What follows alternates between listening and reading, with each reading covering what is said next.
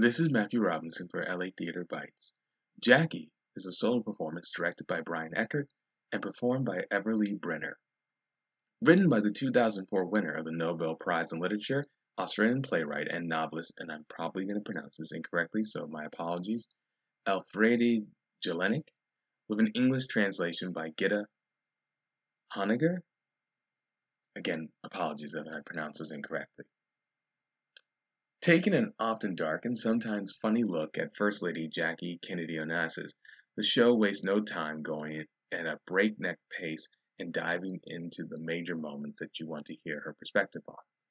Everly Brenner does a commanding job as Jackie. You can feel the venom in her words, and also she strikes a good tone with dashing in the more macabre humor throughout.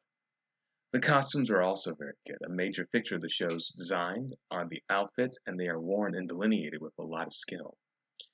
While the show is quite good, it was, in my opinion, dragged down by a script that feels the need to belabor certain points.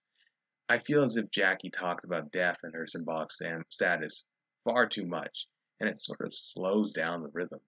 Brenner's performance keeps things in focus, but it's hard to overcome a script that seems uninterested in exploring deeper than the surface level.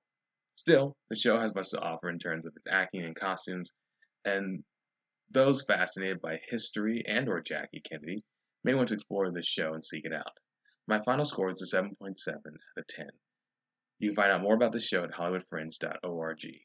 Thank you for your continued support of the performing arts. Until next time, I'll see you at the theater.